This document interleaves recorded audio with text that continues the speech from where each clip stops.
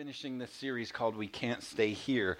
And for us, what that's meant the last 3 weeks as we've talked about it, it meant like, what's God leading us to? We're a church that in January celebrated 2 full years. So we're in our third year. And we talked about, what does it look like? What are the next steps? Because we believe that God always calls you to more. We said that there's really no such thing as like graduating from faith. Like God calls you to something, and he speaks to you and he says, hey, I would have you to do this.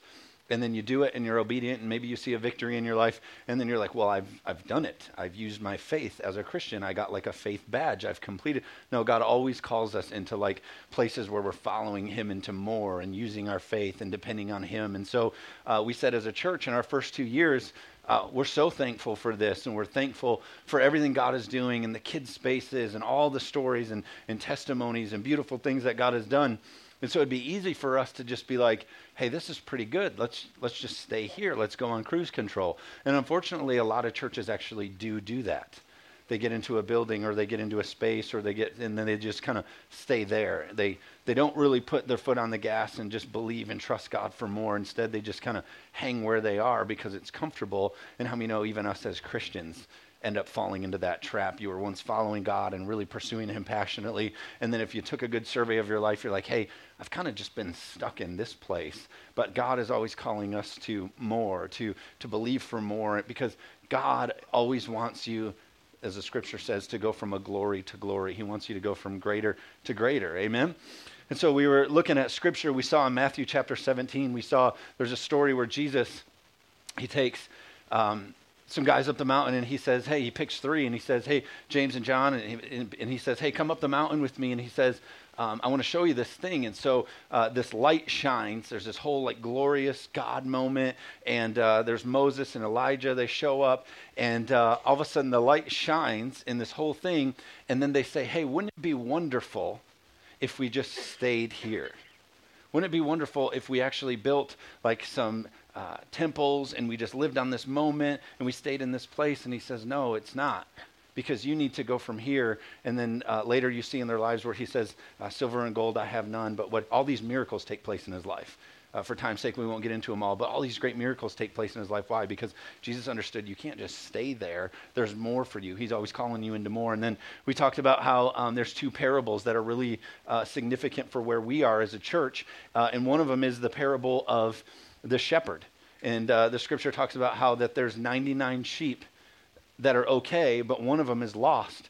And it says that the shepherd leaves the 99 to go find the one who's lost. So he leaves the 99 to go find the one. Why? Because pursuit of those that are lost is more important than just hanging with those that are got it all put together. Is that okay for some to say? Heaven is about finding the lost. God is about being. Now, it's important for the 99. It's important for us to make sure things are in order and their structure and that they're healthy too. But they were taken care of. They knew how to kind of stay in the pack and take care of each other. But the one that was lost it needed somebody. And so as a church, for us, we talked about how there's some lost out there. There's some people that need us. And while we as a church could be the 99, just kind of hanging out and having a good little church club and doing our thing, that's not what God calls us into. He calls us into pursuit of finding the one who's lost. Amen. We also talked about the parable where it says that a woman who has 10 coins, she loses one. And it says that in her house, in pursuit of that coin, it says that she lights a lamp and she moves some things and she sweeps and she cleans and she makes all these arrangements in pursuit of finding that one that's lost. Well, that's what we're doing here as a church. We're moving some things around and we're changing our structure and we're preparing ourselves to be able to go to 2 so that we can reach the one who's lost, so that we can get more people here and reach more people and love more people. Amen. And so that's what we're doing. We're literally moving things around and we're putting different things in order. And you'll see, kind of around here, that there's facility improvements and there's a new stage and there's all these things that we're doing to make things work around here, because it's important for us to go from glory to glory, and we can't stay here. We have to go for more. And so we shared this image. It's of this map. And so check out this map. This right here is, and you can't see it real good if you were to like really look, but this is our region. This is our area. And so this is all of Holland. This is all of Zeeland. This is all of West Olive. This is all of Allendale. This is all of Hudsonville, all of Byron Center. I may have said Hamilton already, but Hamilton and Dorr. And so it's kind of our 30-minute radius, if you will. This is our target audience that people that research this stuff tell us this. This is our target group. And so in that picture, it represents 83,000 homes. 83,000 homes exist in this area. And so it ends up being over, they say, about 330,000. So over 250,000 people represented in all of these homes. 83,000 homes. Those homes are filled with about 330,000 people in those homes. And so what happens is, starting tomorrow through this week, every person in that region is going to get an invitation to this church to hear. And so what's really cool is we got this really cool flyer. We'll actually see kind of the images of them later. But we've gone out and we've said, okay, hey, we're going to 2 services and we want to find the lost and we want to find the hurting. We want to go out and we want to connect with them. And so that happens this week. So be praying with us, church. Like, this is a critical week. Come to Saturday morning prayer, but also be praying this week. When you get your mailer, that comes in the mail because it's going to come to you too. Make sure you get it and you pray over it. Put it on your refrigerator every day when you see it. Pray, God, give us to our city. We pray around here. We don't say, God, give us our city. We pray, God, give us to our city. We exist for our community. And a lot of churches get that backwards. They just want to see people come to their thing, but we want to exist to better our community. And so that's our prayer. God, give us to every single home in there. Amen? And so we have to think big picture. As a church, as we transition, I've called this kind of a crossing over season for our church. It's great that we're full, and it's great that we have all these great relationships and all these great things God's done these last 2 years for us. But what's more important for us is to continue to think big picture. If we were to all leave right now, and we were to add up all the parking lots, there's still 30. So in Grand Rapids, in our radius here, Grand Rapids is now the 37th most unchurched. If you look it up on Barna Research, it's the 37th most unchurched city in the nation. It's the 3rd most unchurched city in Michigan. And a lot of people would argue that, like, this is like the church capital, and this is the Bible Belt. I'm telling you, go on the website, Barna Research, and look up church data, because there's been so much growth in our area and influx and different stuff like that, that we are now like a mission field. There's a lot of people that we need to reach, and if you don't agree with that, we could leave here and we could go see Target has more cars in the parking lot, Meijer, all these places have more cars than churches combined, because there's a huge harvest for us to reach out there, amen? So we have to think big picture. A lot of times it's easy for us to come to a place, come to our church, and we just think about ourselves. We think about what we're going to get there. And a lot of preachers even preach very like what transaction I get from God, my personal relationship from God, all these things I get. But that's really not God's design. God's design is for us to be big picture, thinking of the one that's lost. Amen? And so God was speaking this to me. I have a 3-year-old, so little girl. And she loves cooking. Like she's at that age where everything is like push up the chair and help, and so help, right? You know what I'm saying? If you've had a 3-year-old. And so for me, so we love to make eggs. We which by the way, Mom and Dad, I need more eggs. Yeah. So they have a farm and chickens and stuff. And so I need more eggs. But anyway, and this is why. So anyway, I forget these things if I don't say it on the spot, so I apologize for that. But anyway, yeah, exactly. I don't know why I would tell my mother, she, just kidding. So my dad sent me an article. I'm just bunny trailing, and it's fun, so I don't care. My dad sent me an article, and it said, like, grandparents who babysit are less likely to get Alzheimer. I wrote him back. I was like, oh, that's too late. I don't know. So I was like, oh. A little late. Yeah, right, yeah. I'm going to get those eggs, right? Yeah. At the house. They're going to be on my window. Let's get back on track. So it's the push the chair up. I want to help. She loves to make cheesy eggs, all this kind of stuff. And so we do all this kind of stuff. Well, I'm okay. Like, let's make the mess. Let's have fun. Let's do the process. So for me, what that means is, push up the chair. Let's get the eggs.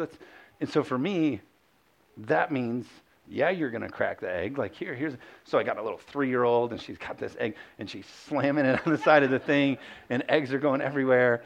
And I don't know how my dogs are still alive. They're looking up salmonella off the floor. I don't know. And so anyway, God spoke to me when we were doing this process, because for me, I let her crack the eggs. And we mix it, and I let her mix it, and I do all this kind of stuff. But the end result for me recently is I eat quite a bit of eggshell in my omelets. But here's the deal. I understand as dad that it's more important that I have the process with my daughter than having a perfect omelet. Amen. It's more important, the big picture for me is more important that we have, because I could be, no, I got to make the perfect egg. You go sit down, and I could be all about making it the way that I want it because it should be perfect, and the Bible says it this way, and the rule looks like this, and Some of you know what I'm talking about now, like I'm paraphrasing, or so I could be all about what it should look like, and and preaching in jeans, and I don't know how he can do that, and right? I could be all about the thing of it, or I could see the big picture of it. And I could go, the process is probably more important than this perfect end result of, I'm not talking about messing up doctrine or anything like that, but the process is in our church. Some of the things that we do that might not be exactly your taste, that might not be, we may have more people here in the next couple months, and your parking might have to be a little bit further away, and all of those things. But if we can learn to look at the big picture of it, if we can learn to just eat a few more eggshells as a church, somebody say amen. And so God was just really speaking to me like, hey, we as a church, we're in this season where the process is more important. The big picture of what God's trying to accomplish here is way more important than our little preferences. Somebody say amen.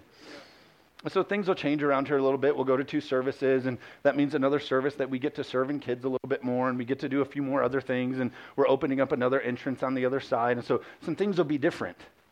And they may not be your perfect taste or the thing that you're used to, but the end result is going to be we can reach more people.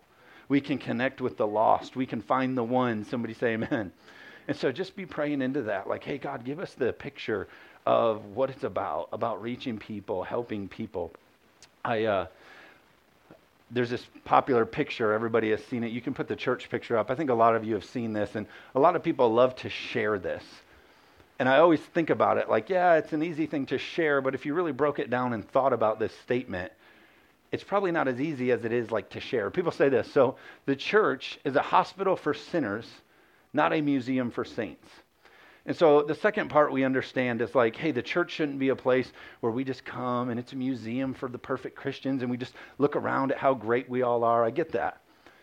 But the top part says that the church should be a place or a hospital for sinners. So people that are injured or people that are sick or people that have a need. So the church should be a place where people that are sick or off or have a need can come and get well and get healed. And so for us, we love to share that because it's like, oh yeah, this is about reaching people. But when people that come in here are sick, like how do we respond to that? And do we even have the big picture in mind of what that looks like? Here's my example. If somebody were to come through the door, bleeding, like wounds, they would walk through the door and physically you would see like, oh my gosh, there's an issue here. This person needs help. This person needs to be healed. This person needs to be addressed. We would all step in and we would make sure that person gets taken care of. But if somebody comes through those doors with emotional wounds, and somebody comes through those doors maybe just damaged psychologically, or maybe they've just gone through a divorce that was devastating, or they lost a business, or something happened that has them wounded, and they come through those doors, they don't wear a sign that says that. They come through the doors looking for a hospital that can help them heal in this process. And what's interesting for us as Christians, this is where we don't really do that. It's easy to share, but it's hard to do. Because our mindset should be, hey, somebody new is here. Hey, look at that person. I've not noticed them. Maybe I should connect with them. Because what you can't see are people's wounds, injuries. And so what we tend to do is we tend to fight them for a coffee, fight them for a seat, fight them for this, fight them for that. And somebody say amen. And instead being like, hey, how's it going? And getting to hear them and connect with them and meet their need. Somebody say amen. So we need to be a place that is a hospital that helps heal and connect and relate to people. But what that means is we have to have that big picture mentality of, I'm not going to fight you for a parking. I'm not going to this or that. I'm going to come alongside you and help you and connect with you. Amen? Spiritually injured people walk through our doors every single Sunday. Are you thinking about that? A lot of us have, and I'm totally guilty of this, a lot of us have a movie theater or airplane mentality. And what I mean by that is, how many of you go to the movie and you walk in and the first thing you're thinking when you walk into your seat is, I hope nobody's going to be here or sit by me, right? I hope that I'm going to have a seat next to me. And then you sit there and you get all set, and then there's nobody else in the theater, but the one family comes and they walk like and sit right in front of you.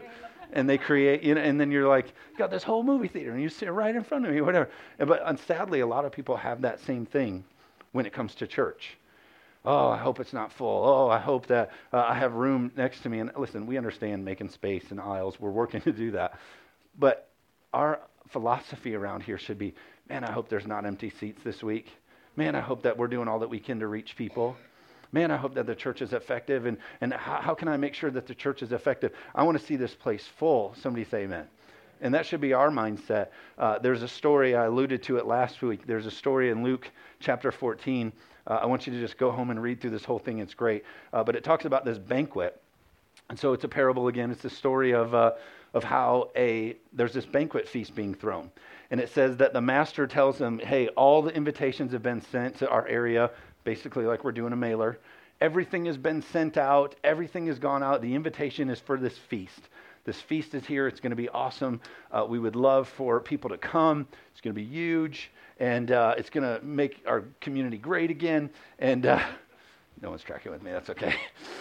Okay, Fred's with me. But anyway, so this big banquet, it's a huge deal in the community. Hey, you got to come. It's going to be this big deal. We've set this feast. It's a huge, huge deal. And then all of a sudden, excuses start pouring in. And this is what I want us to take a look at. Go and read. And the first excuse we see, all these people are invited. And then it says that one person says, hey, I can't come because I've bought a field and I need to go look at it. Another person says, hey, we just got married, and so we can't come to the banquet because we just got married. And another says that, hey, I've bought some oxen and I need to go see how those are, and so I can't come. And so when the servant reports this back to the master of the scripture says, then in anger, the master says, the house is to be filled, basically. We'll paraphrase here. But the master's response is like, look, I don't care about the excuses of people. It's important that my house be filled. Somebody say amen. So the response from the master back to the servant is like, go out. Literally right here it says, go out into the highways and to the byways and compel people to come to this feast, to come to this thing because it's good for them, essentially. And that's us. And that's kind of the scenario that we're at, is that, hey, we've sent out invitations. The mailers are going out. We've made changes here. We've set the spiritual feast for people to be able to connect with God. That's in place. But what we need to do now as a people is we need to go out to the highways and byways and connect and compel people to come be a part of this feast. Amen? And so you don't guilt people and you don't make it a big deal, but it's like, hey, man, our church works really hard at preparing a place that you're comfortable. And they got coffee for you, and they got some music you're going to be able to hear. You'll be able to hear a sermon, and the kids are going to have fun. You'll have all the information that you need on that flyer. You get that flyer, and you just say what that flyer says, and you invite people, and you get them here, and get them to the feast, because God's desire is that his table be full. Amen? So he tells them, go out into the highway and byway. And here's what's important. For us, we need to understand it's our responsibility to get people to the table. Christians don't like to hear that. We'd like to just say, well, the pastor is going to get people and Facebook will get people and all this kind of stuff. But it's our job to get people into the house of God. It's if you look all throughout Scripture, I don't have time to do it, but Jesus, literally, his ministry was walking with the people. Hey, come with me while I. Our philosophy should be the same. Hey, come with me while I journey with God. Come to our church. Come connect with this, that, and the other, and bring people with you. Amen? I'll close with this. In the same Luke chapter 14, they begin to talk about throwing a party or a banquet. Luke chapter 14, verse 12 says, then Jesus said to his host, when you give a luncheon or a dinner, do not invite your friends, your brothers, your sisters, your relatives, and your rich neighbors. If you do, they may invite you back, and you will be repaid. So saying, hey, don't go after the people that you know can repay you or that you know can make it up to you. Don't just give effort to those that you know you're going to get something out of it. Somebody say amen. Verse 13.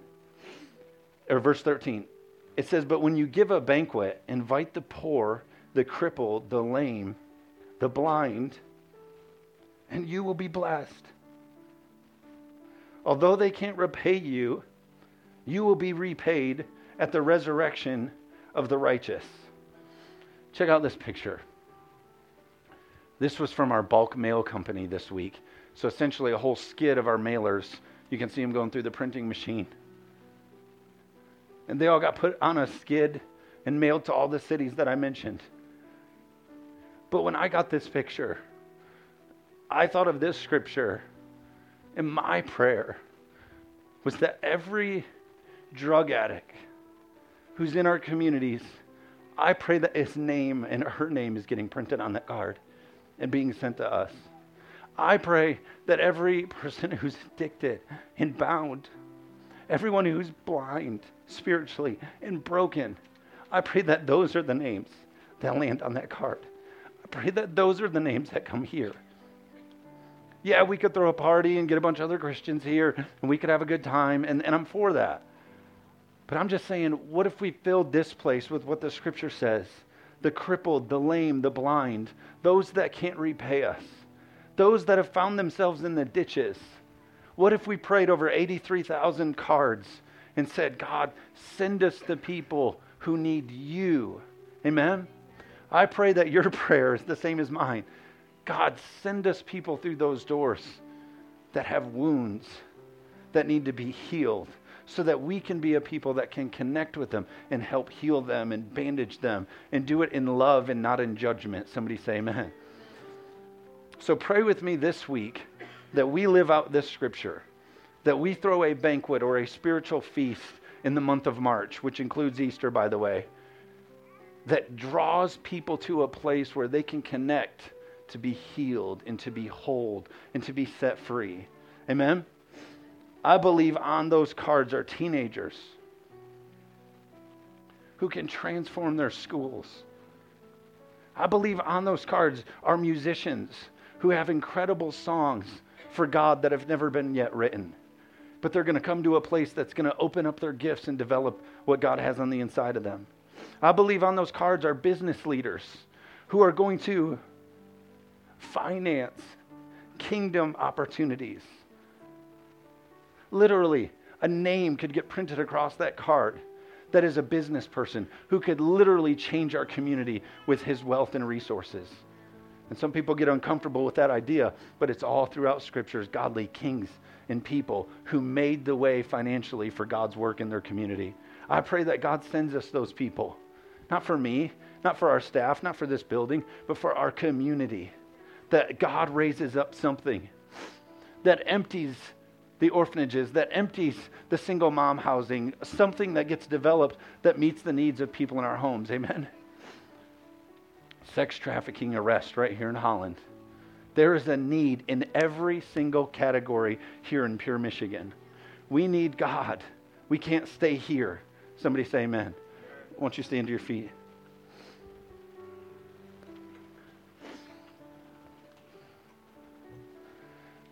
It's pretty cool. Before I came to my seat, I went in the back because we ran out of chairs. We have people standing and they don't have a seat. I realize there's a couple seats here and there, but for the most part, there's people on the walls and in the halls right now. But here's what's cool about that. In October, we did a thing where we believed God for 200 chairs that you're sitting in right now. And we didn't fill 200 chairs at that time. But we said, hey, what if we all bought a chair and believed God that someday someone we love would sit in that chair and that this room and all those chairs would be filled. So here we are, whatever that is, 3 or 4 or 5 months later, and we're out of chairs already, which is awesome. And now we're going to go to 2 services and we're going to believe that God's going to fill those chairs again. Somebody say amen. But I wanted to encourage some of you that bought one of these chairs and you put one of your loved ones' names on it. I want to encourage you. Don't give up on them. I know some of you maybe hear about the mailer and you hear about all the people that came and their lives were changed, but you have invested in a chair or you believed or you've been praying for somebody and you haven't seen it. Maybe you've even seen the opposite of it. I believe if God can put a star above a manger and lead wise men thousands of miles, I believe that he can use a mailer to get one of your loved ones in a place where they can connect with God. Amen? Don't give up. You made an investment. Pray over it. Speak life over it. God is going to do something awesome in our families through this. Amen? But we, as I said earlier, we have to be a people who put the roof on it with prayer. This week, we got to pray. We got to pray. I made a joke to our team when I got that pictures. I said, we have to pray 83,000 prayers this week. One over every card. We just got to, and but in a way we do. We got to just pray every one of those cards up that God sends people that need a touch from him. They don't need something from Vertical Church. They don't need something from Pastor Josh. They need something from God. Amen? And so this whole week, just have that on your heart. As you get the card, put it on your mailer, put it wherever you're going to see it, and be praying, praying, praying. Because right now, what you're standing in is already a result of what we prayed back in October. God can do it. Amen? All right, let's pray. If you're in this room with every head bowed and every eyes closed, nobody's going to look around in this moment. If you're here and you say, oh, Pastor Josh, I hear what you're saying. Maybe you identify as one of the lost. Maybe you're one that has gone away and has maybe, like the coin, you're misplaced, you feel like in life. You've stepped away from God. I want to give you the opportunity to pray a prayer. Some people call it the sinner's prayer. Some people call it the prayer of salvation. Both of those are accurate. But what it is it's you acknowledging to God that you need to make a change. You need to acknowledge him as your Lord and Savior. I'm not going to have you come down the aisle or come up front or anything like that. We're not going to do anything to embarrass you. All I'm going to ask you to do when I count to 3 is to raise your hand up. That way God sees, hey, I'm making this decision, and I'll acknowledge your hand. And again, no one will see. But it's a moment between you and God, and in your heart you're saying, God, I'm choosing you as Lord and Savior. Forgive me of my sins. Help me to walk with you. So if you're in here today and you say, count me in that prayer, I do need to make a change. Count me in that prayer. If that's you, when I count to 3, we'll all just pray out that prayer together. You won't be singled out. But if that's you and you say, hey, count me in that prayer. Today I want to make a commitment to God. If that's you, on 3, raise your hand. 1, 2, 3. Put it up high. See that hand? See that one? Anybody else? Jump in. Thank you for that. Anybody else? Don't miss a moment that can change your life literally for eternity. All right. So here's what we're going to do. All of you that raised your hand, and if anybody in here, you didn't have the boldness to raise your hand, but you want to be counted in the prayer, just pray it and mean it in your heart, and it will work the same. So let's all say this. Say, God, today I choose you as my Lord and Savior. Help me to walk with you all the days of my life. Forgive me of my sins.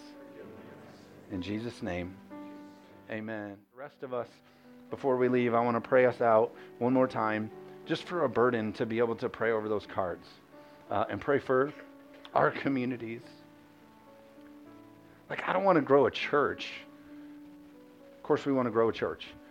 But I don't care about it to grow a church.